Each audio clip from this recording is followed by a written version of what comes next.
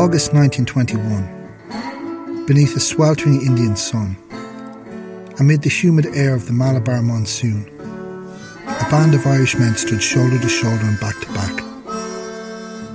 Red, sunburnt hands grasping their rifles as they picked their way through overturned rails and uprooted sleepers, down a sabotaged railway line away from the town where they had already left several slain comrades. They were men from the Calicut garrison of B and C Company's 1st Battalion Leinster Regiment, and this is the story of how they ended up there, in the middle of an Indian uprising, in what was the last fighting done by any of the British Army regiments headquartered in what was about to become the Irish Free State. This was the Malabar Rebellion, which ran from the autumn of 1921 into the spring of 1922, on the southwest coast of India, in what was then part of the Madras Presidency and is now part of the state of Kerala. Hi, I'm your host Terry Dunn, and you're listening to Peters and Sheep, Rebel Tales from the Land. This is our 3rd podcast episode bringing into light the hidden histories of the Irish Revolution.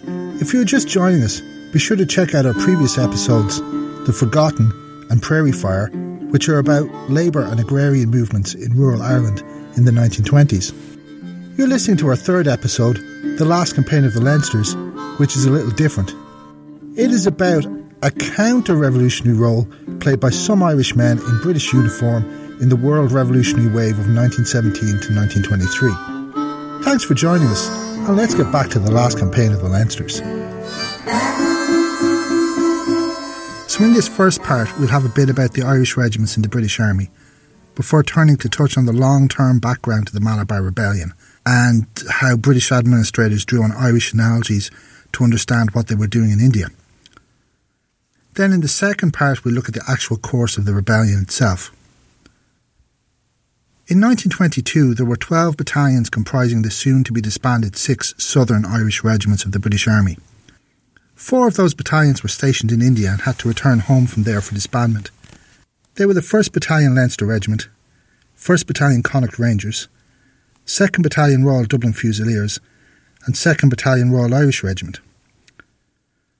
The regiments were officially disbanded in July 1922.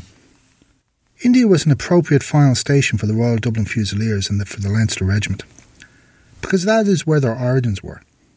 The Leinster Regiment was formed from an amalgamation of the 3rd Bombay European Regiment, which had been originally founded in 1853, and the Prince of Wales Royal Canadian Regiment, which, while raised in Canada in 1858, had been established specifically for service in India. The Leinster Regiment was headquartered in Birr, County Offaly, or the King's County as it was then known. And it was the regiment for the area of counties Meath, Westmeath, Longford, Laois and Offaly. This was its designated recruiting area, though I should stress that does not mean that everyone in the regiment came from that area. Men would transfer from one regiment to another, or join up in a nearby town, maybe across a county border from their home, or join whatever unit happened to be temporarily stationed near them. Likewise, the Royal Dublin Fusiliers were formed from an amalgamation of the Royal Madras Fusiliers and the Royal Bombay Fusiliers. The Madras and Bombay units had originally been part of the military forces of the East India Company and were incorporated into the British Army in the early 1860s when the company was being wound up. The Royal in the title was in honour of the role the units played in putting down the First Indian War of Independence of 1857 to 59, or the Mutiny or Sepoy Revolt as it is more commonly known in the West. Approximately 50 Irishmen won the Victoria Cross, the British Empire's greatest military award, suppressing Indian rebellion in those years. The Royal Dublin Fusiliers had their headquarters in Naas, County Kildare, and had as its home area counties Carlow, Wicklow, Dublin and Kildare. The disbandment of the 5 infantry regiments was marked by a ceremony at St George's Hall in Windsor Castle on the morning of Monday the 12th of June 1922. In the ritual, the regimental colours, their flags, were presented to the reigning monarch King George V by colour parties from each of the regiments. Specifically addressing the Royal Dublin Fusiliers, the King said, quote, "Your history is the history of early British dominance in India, and you have shown abundantly that you could fight as sternly in South Africa and in Europe as in the East Indies." End quote. Of the remaining 4 Southern Irish regiments, The Royal Munster Fusiliers had similar origins in East India Company military units comprised of European soldiers. Hence, the Royal Munster Fusiliers had an engraving of a Bengal tiger as part of their insignia on its cap badge, while the Royal Dublin Fusiliers had a tiger and an elephant on theirs. As with the Royal Dublin Fusiliers, the Royal and Royal Munster Fusiliers was an honour bestowed on the regiment due to the role it played in keeping India British during the uprising in 1857, the so-called Mutiny. The Royal Munster Fusiliers, known as the Dirty Shirts, had their main barracks in Tralee and their home counties were Kerry, Cork, Limerick and Clare. Then there was the Royal Irish Regiment, with its home barracks in Clonmel, County Tipperary, and the Connacht Rangers, known as the Devil's Own, based out of Galway. On the 2nd of November 1920, 100 years ago, Private James Joseph Daly, a Connacht Ranger, who was just 2 months shy of his 21st birthday, was executed in northern India, in Punjab province, for his part in a protest against the actions of British forces in his Irish homeland. I have before me the first volume of the official history of the Royal Irish Regiment. And like the rest of these units, that was a well-travelled one. A really striking thing in its history is the toll wrought by disease.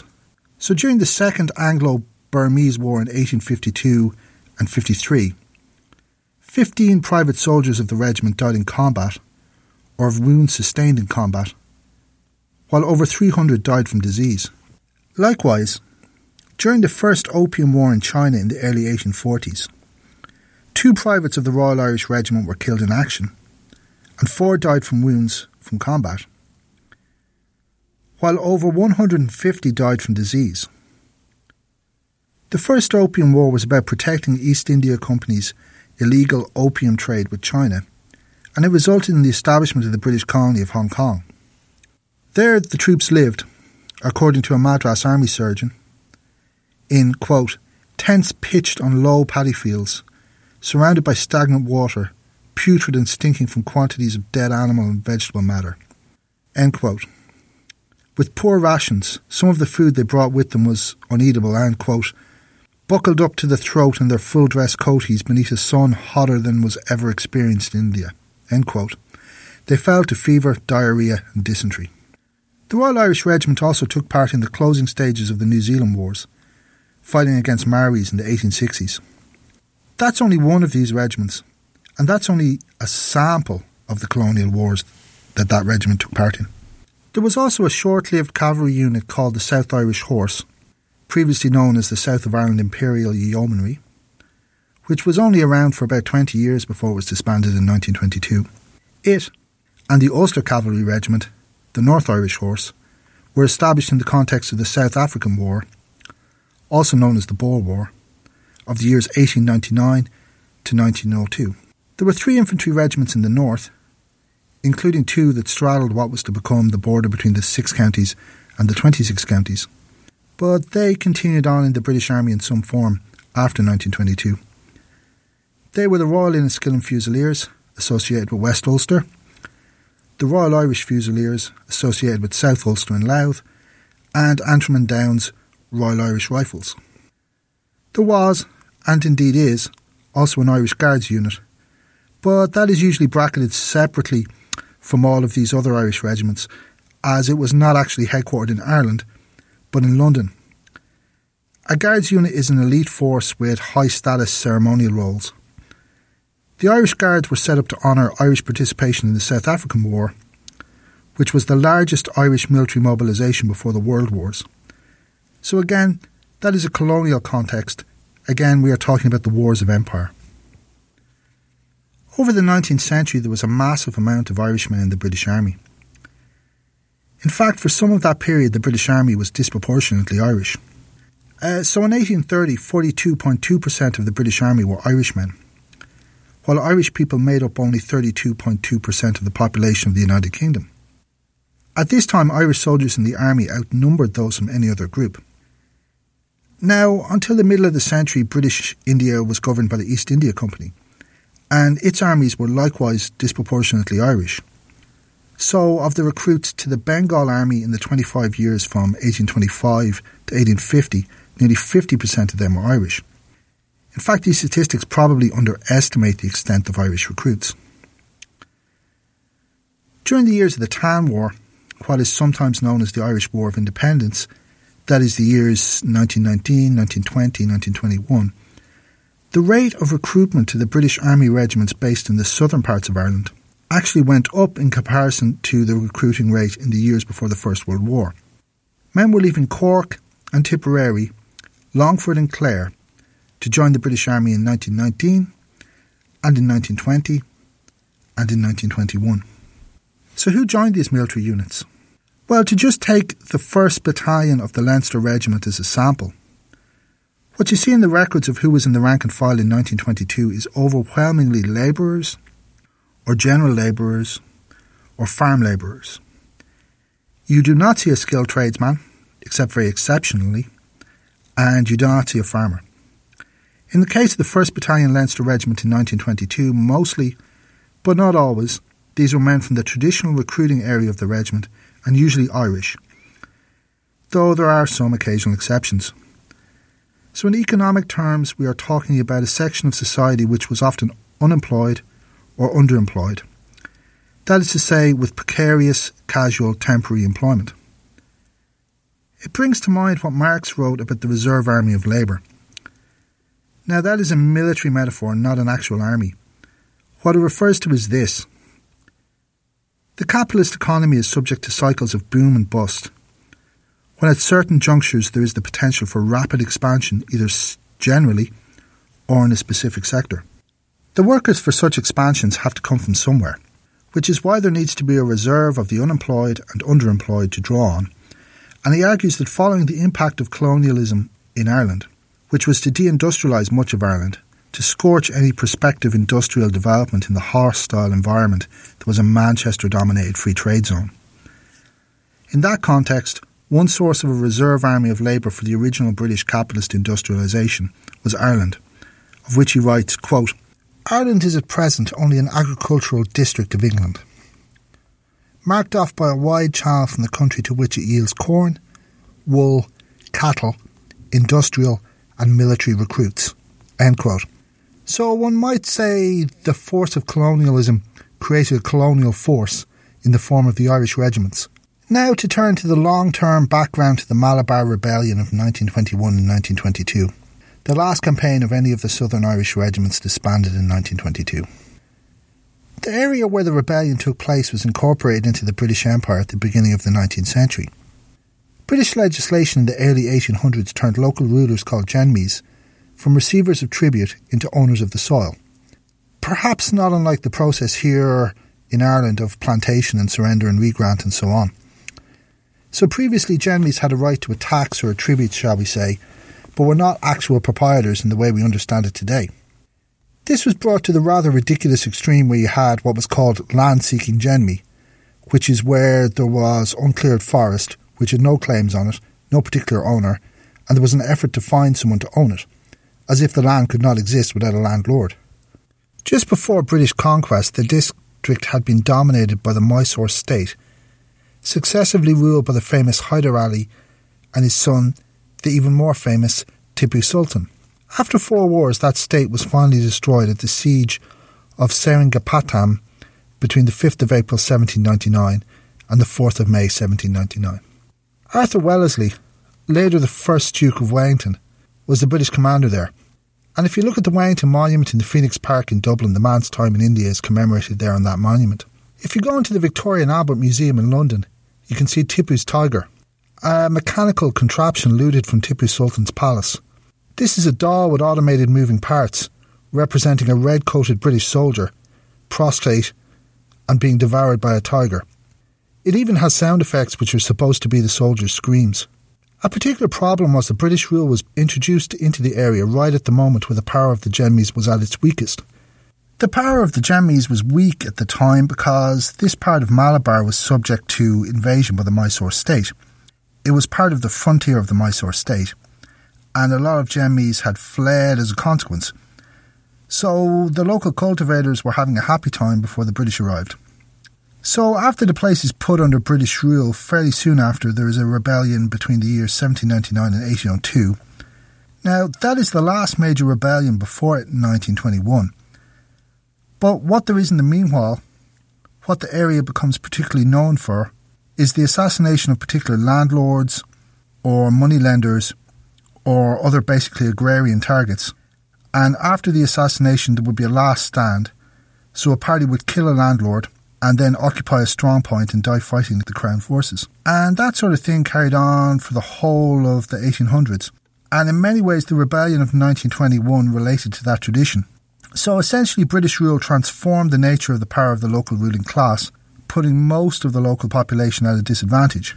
There were two schools of thought among British administrators in trying to understand what was going on. Firstly, the fanatic school, which interpreted events in terms of crazy Muslims, what the British called the Moplas, or more properly the Mapillas, the local Malayalam-speaking Muslim population. And secondly, the pro-tenant school, who basically saw what was going on as the result of the bolstering of landlord power by British law. Both drew on Irish analogies and Irish examples to understand Malabar and to make their case. So the comment, quote, "It is another Irish question," end quote, headlines the minutes of some of the discussion that led to the first piece of pro-tenant legislation for Malabar, which was the Compensation for Tenants Improvements Act of 1887, which sounds a lot like the Landlord and Tenant Ireland Act of 1870. That was part one, looking at the Irish regiments and the long-term background to the Malabar Rebellion. We'll get into part two, looking at the Leinster Regiment's role in the Malabar Rebellion in a moment. Remember to subscribe to Peelers and Sheep wherever you get your podcasts. We're on Stitcher, Spotify, Google Podcasts, Apple Podcasts and TuneIn Radio. For images related to each episode, check us out on Facebook, Twitter or Instagram. And we also have a website, peelershandsheep.ie. Now let's get back to India in August 1921. From August 1921 through to February 1922, men of the 1st Battalion Leinster Regiment were in combat against a rebellion in Malabar on the southwestern coast of India, what is now a northern part of the state of Kerala, but was then the western part of the Madras Presidency. At the outbreak of the First World War, the battalion had been based in India, so it left India for France in 1914, and then after the First World War, in 1919, it was to return to India. Incidentally, while the 1st Battalion Leinster Regiment was in India before the Great War, the Commander-in-Chief of all forces there was the Clareman, Sir Garret O'Moore Cree. Interestingly, 5 of Cree's ancestors had fought in the Battle of Vandavasi in 1760, which was part of the decisive struggle for the status of paramount European power in India between Britain and France. Cree's ancestors had fought on the French side, and in fact, at Vandavasi, the French were commanded by Galway man Count de Lally, and the British by Limerick man Sir Eyre Coote. So they returned to India.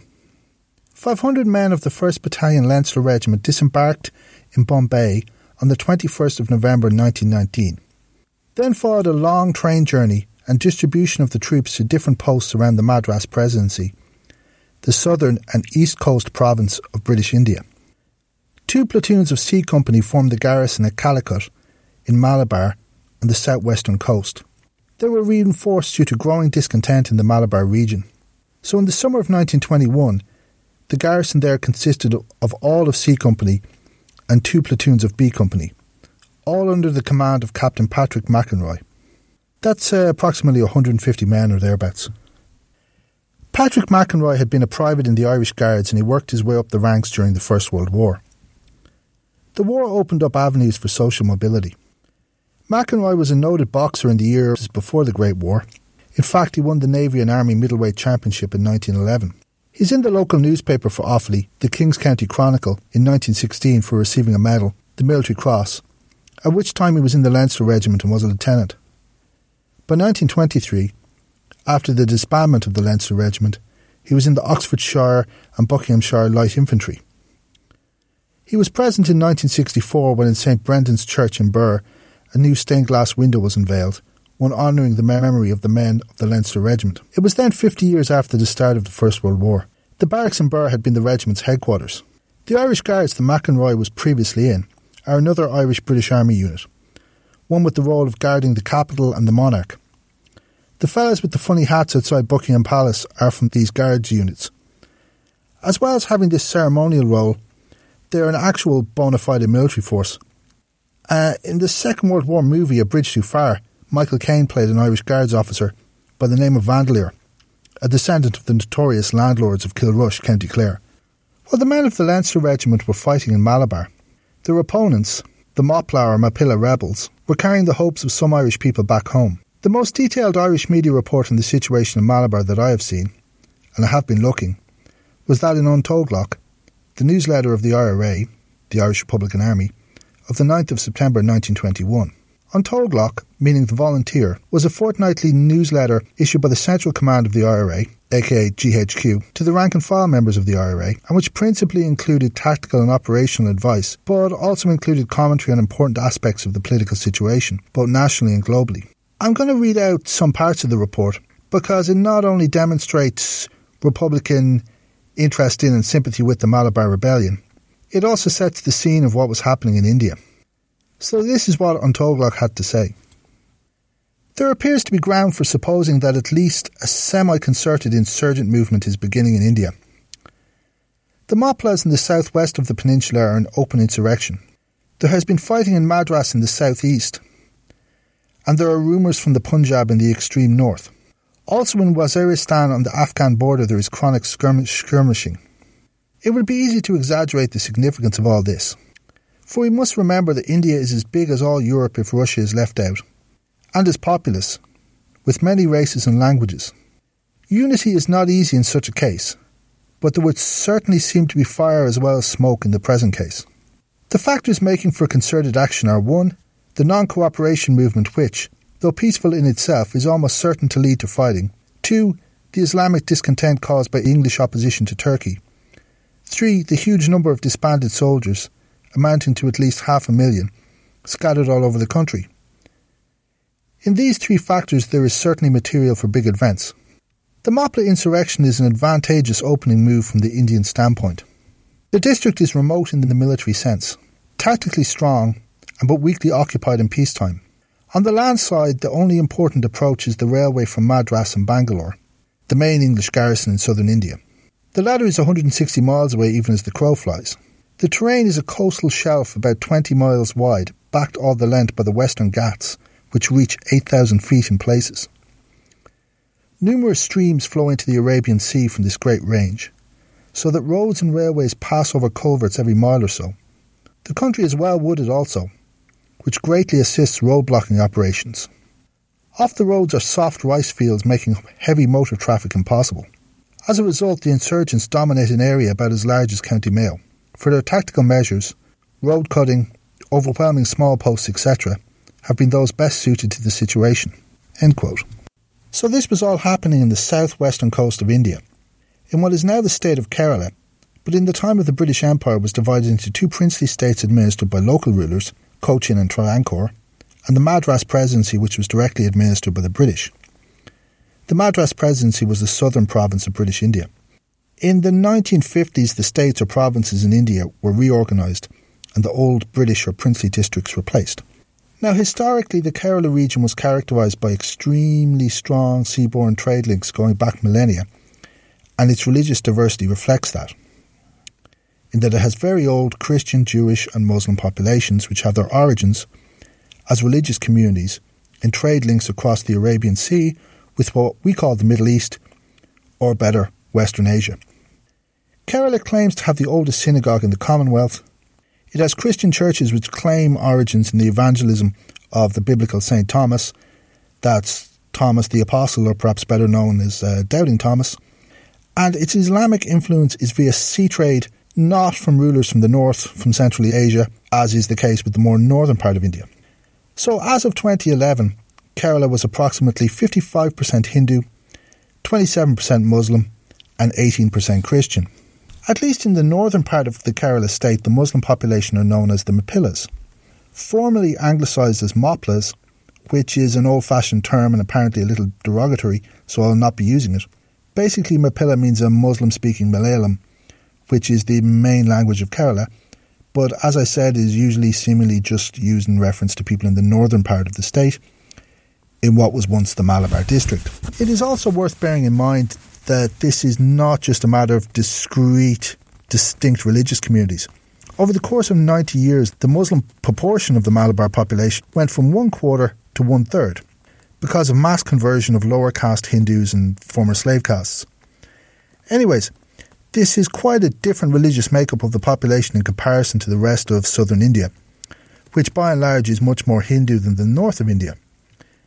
There is another significant Christian population in southern India, in Goa, but that is again down to that sea trade and is again peculiar to that particular area. The background to the Malabar Rebellion is, on the one hand, a long tradition of revolt among the Mapillas of the countryside, of the rural interior, a tradition of revolt against both their Hindu landlords and the British Empire, a tradition going back at least to the 18th century. Indeed, further back it was Malayalam-speaking Muslims who were the first opponents of the European presence in India, way back at the time of the Portuguese Empire in the 1500s.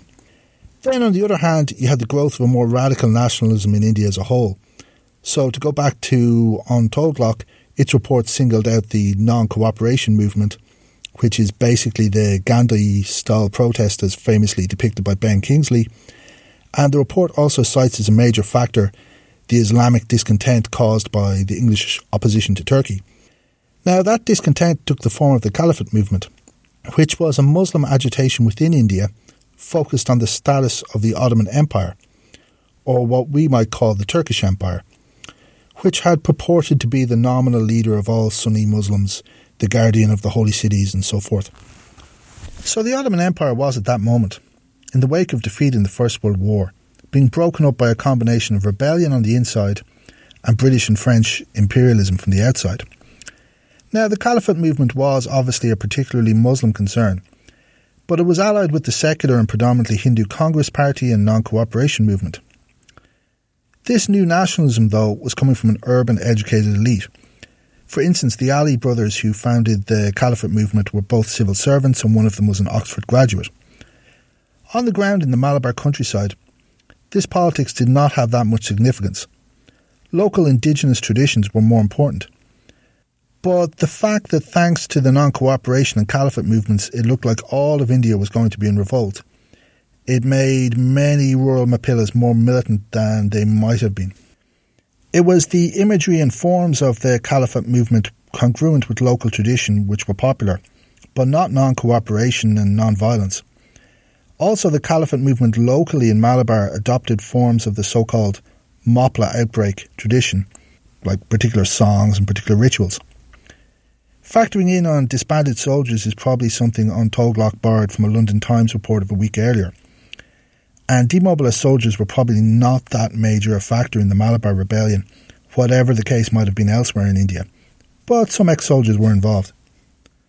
On the 1st of August 1921, there was a mobilisation against the major landlord in the Pukotur area, who was the Nilambur Raja. This was on a much larger scale than any previous anti-landlord mobilisation.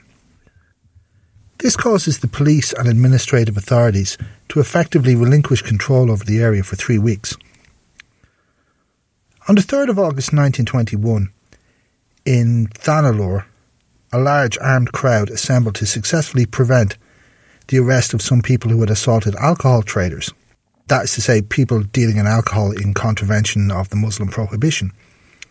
They would have been Tears, a Hindu caste who were supposedly traditionally occupied in toddy tapping, which is making an alcoholic drink from tree sap. So there were these two successful acts of defiance of the state authority. The state response to this situation was to send in a joint military and police force to round up the local leadership of the Caliphate movement. So what we see here is how the state understands popular mobilisation in terms of leadership and conspiracy, and really can only understand the Caliphate movement as its opponents and not a more widespread popular mobilisation. This meant troops and police going into the interior rural areas that were comparatively well linked to the cities and towns on the coast, linked because they were to the west, nearer to the coast and because they had railways. So this is an area where there's a intersection of the urban coastal districts where the Caliphate movement had a presence with the interior rural areas with this history of revolt.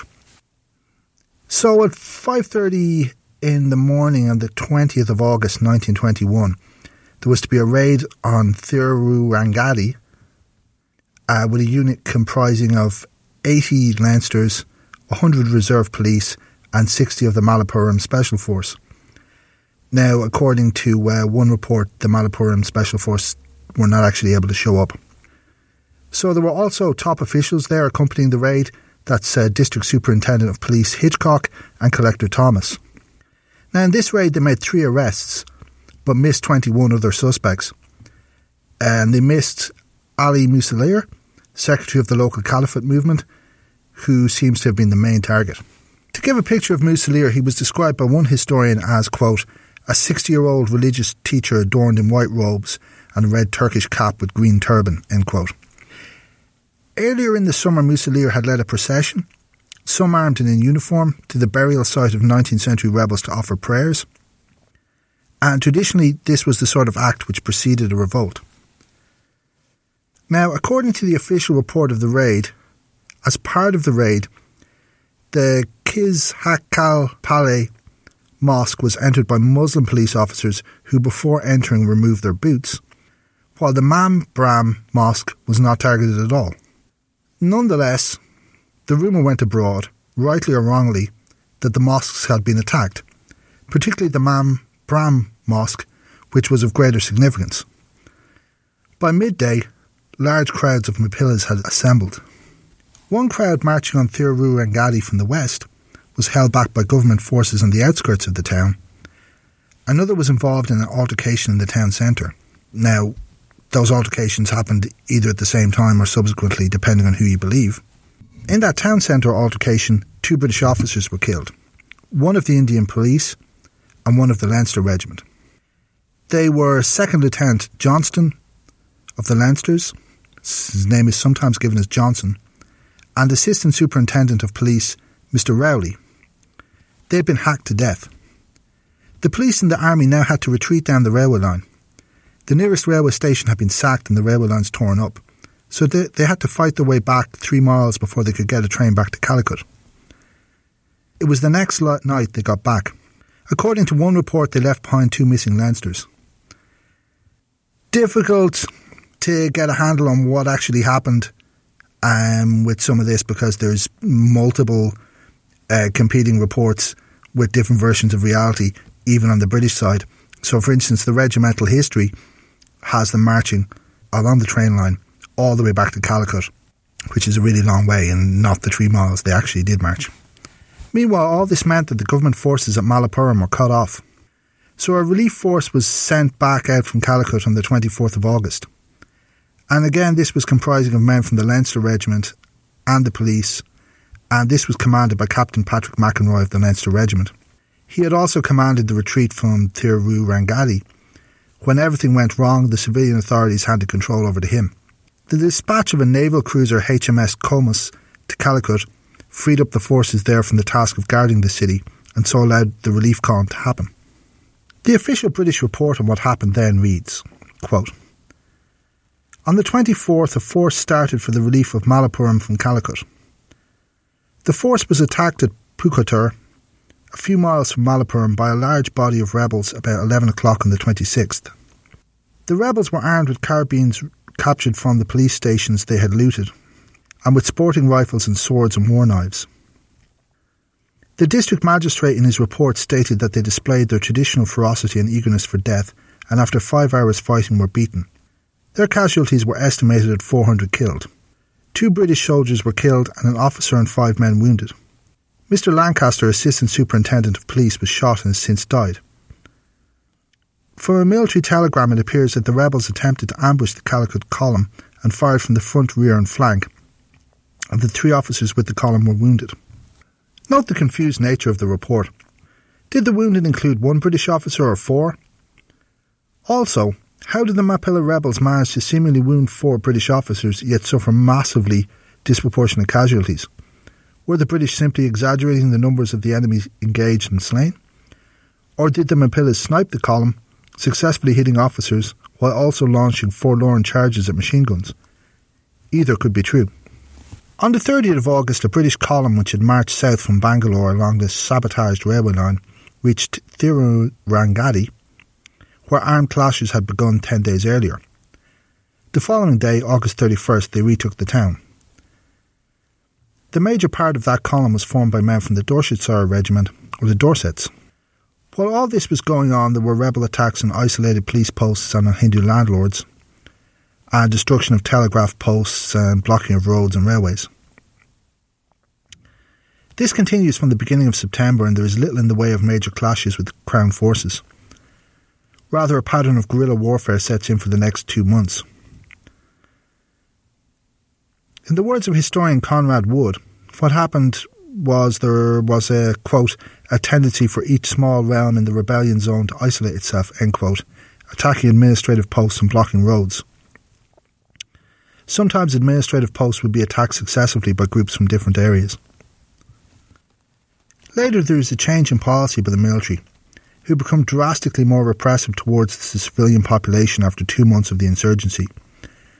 Something which seems to have been occasioned by the visit between the 18th and 21st of October by Sir William Vincent, Home Member of Government of India. He was a Welshman but a Trinity College Dublin graduate. This begins with a raid on the Melmurray Amsum on the 21st of October 1921 by men of the Dorset Regiment. To quote the historian Conrad Wood again, quote, dwellings were burnt wholesale and widespread slaughter of the Mopla population, including an unknown number of those who were not active rebels, occurred. End quote. This was one of a series of similar incidents particularly associated with the Dorset Regiment. The official British figure has 246 killed in the Melmurray raid. The policy of terror leads to the surrender of community after community. There is also introduction of elite Nepalese, Indian and Burmese units. That is, Gurkha, Garhwali, Kachin Chin and Karen troops, who would apparently at least be better adapted to the conditions of forest and mountain than the European troops. This combination seems to have brought the rebellion to an end. The other famous atrocity which occurred was on November 10th, 1921, the so-called Wagon tragedy, where 64 captured rebels or suspected rebels suffocated to death in a closed railway wagon. There were around 100 prisoners in total in the wagon. So, just to look at the overall death toll insofar as it can be pieced together. In January 1922, late January 1922, the British claim was there were approximately 2,266 rebels killed, 1,615 wounded, 5,688 captured, and the guts of 40,000 surrenders. The large number of surrenders are because people surrendering were not actually combatants, but people afraid of having their village burnt and perhaps people in the village killed. Also, according to British government figures, British military casualties were 24 killed and 103 wounded. Police casualties were 24 killed and 29 wounded. There were 500 to 600 non-combatants killed by the rebels, with 1,000 to 1,500 forcible conversions. This was out of a population of several 100,000 Hindus, so I don't think you can argue that this was a generalised religious persecution. So, as I was saying, along with the Leinster Regiment, the other British Army unit present was the Dorset Regiment or Dorsetshire Regiment. The punitive policy of firing villages and massacring their inhabitants was, as we have seen, particularly associated with the Dorsets. So if one battalion of the Dorset Regiment was in Malabar, fighting alongside the 1st Battalion of the Leinster Regiment, where was the rest of the Dorset Regiment? Well, they were in Derry City, in the northwest of Ireland, and they played a particular role there in sectarian clashes in the spring of 1920, a role of backing up the Protestant population of the city against the Catholics, something which in all likelihood contributed to the spread of sectarian violence across the north of Ireland in the year of 1920. Thanks for listening. This has been the penultimate episode of our opening trilogy on the hidden histories of the Irish Revolution. If you like the project, make sure to support it by sharing it. And thanks to everyone who has been sharing. It is appreciated. Thanks to James, our producer, who makes it all happen. Thanks are due also to Brian Hanley for digging up the very useful On Toglach article in the Malabar Rebellion. For those of you who are curious, the theme music we are using for the show comes from the wonderful online freemusicarchive.org. It's a track called All Night Long by the artist Lobo Loco. Go check it out.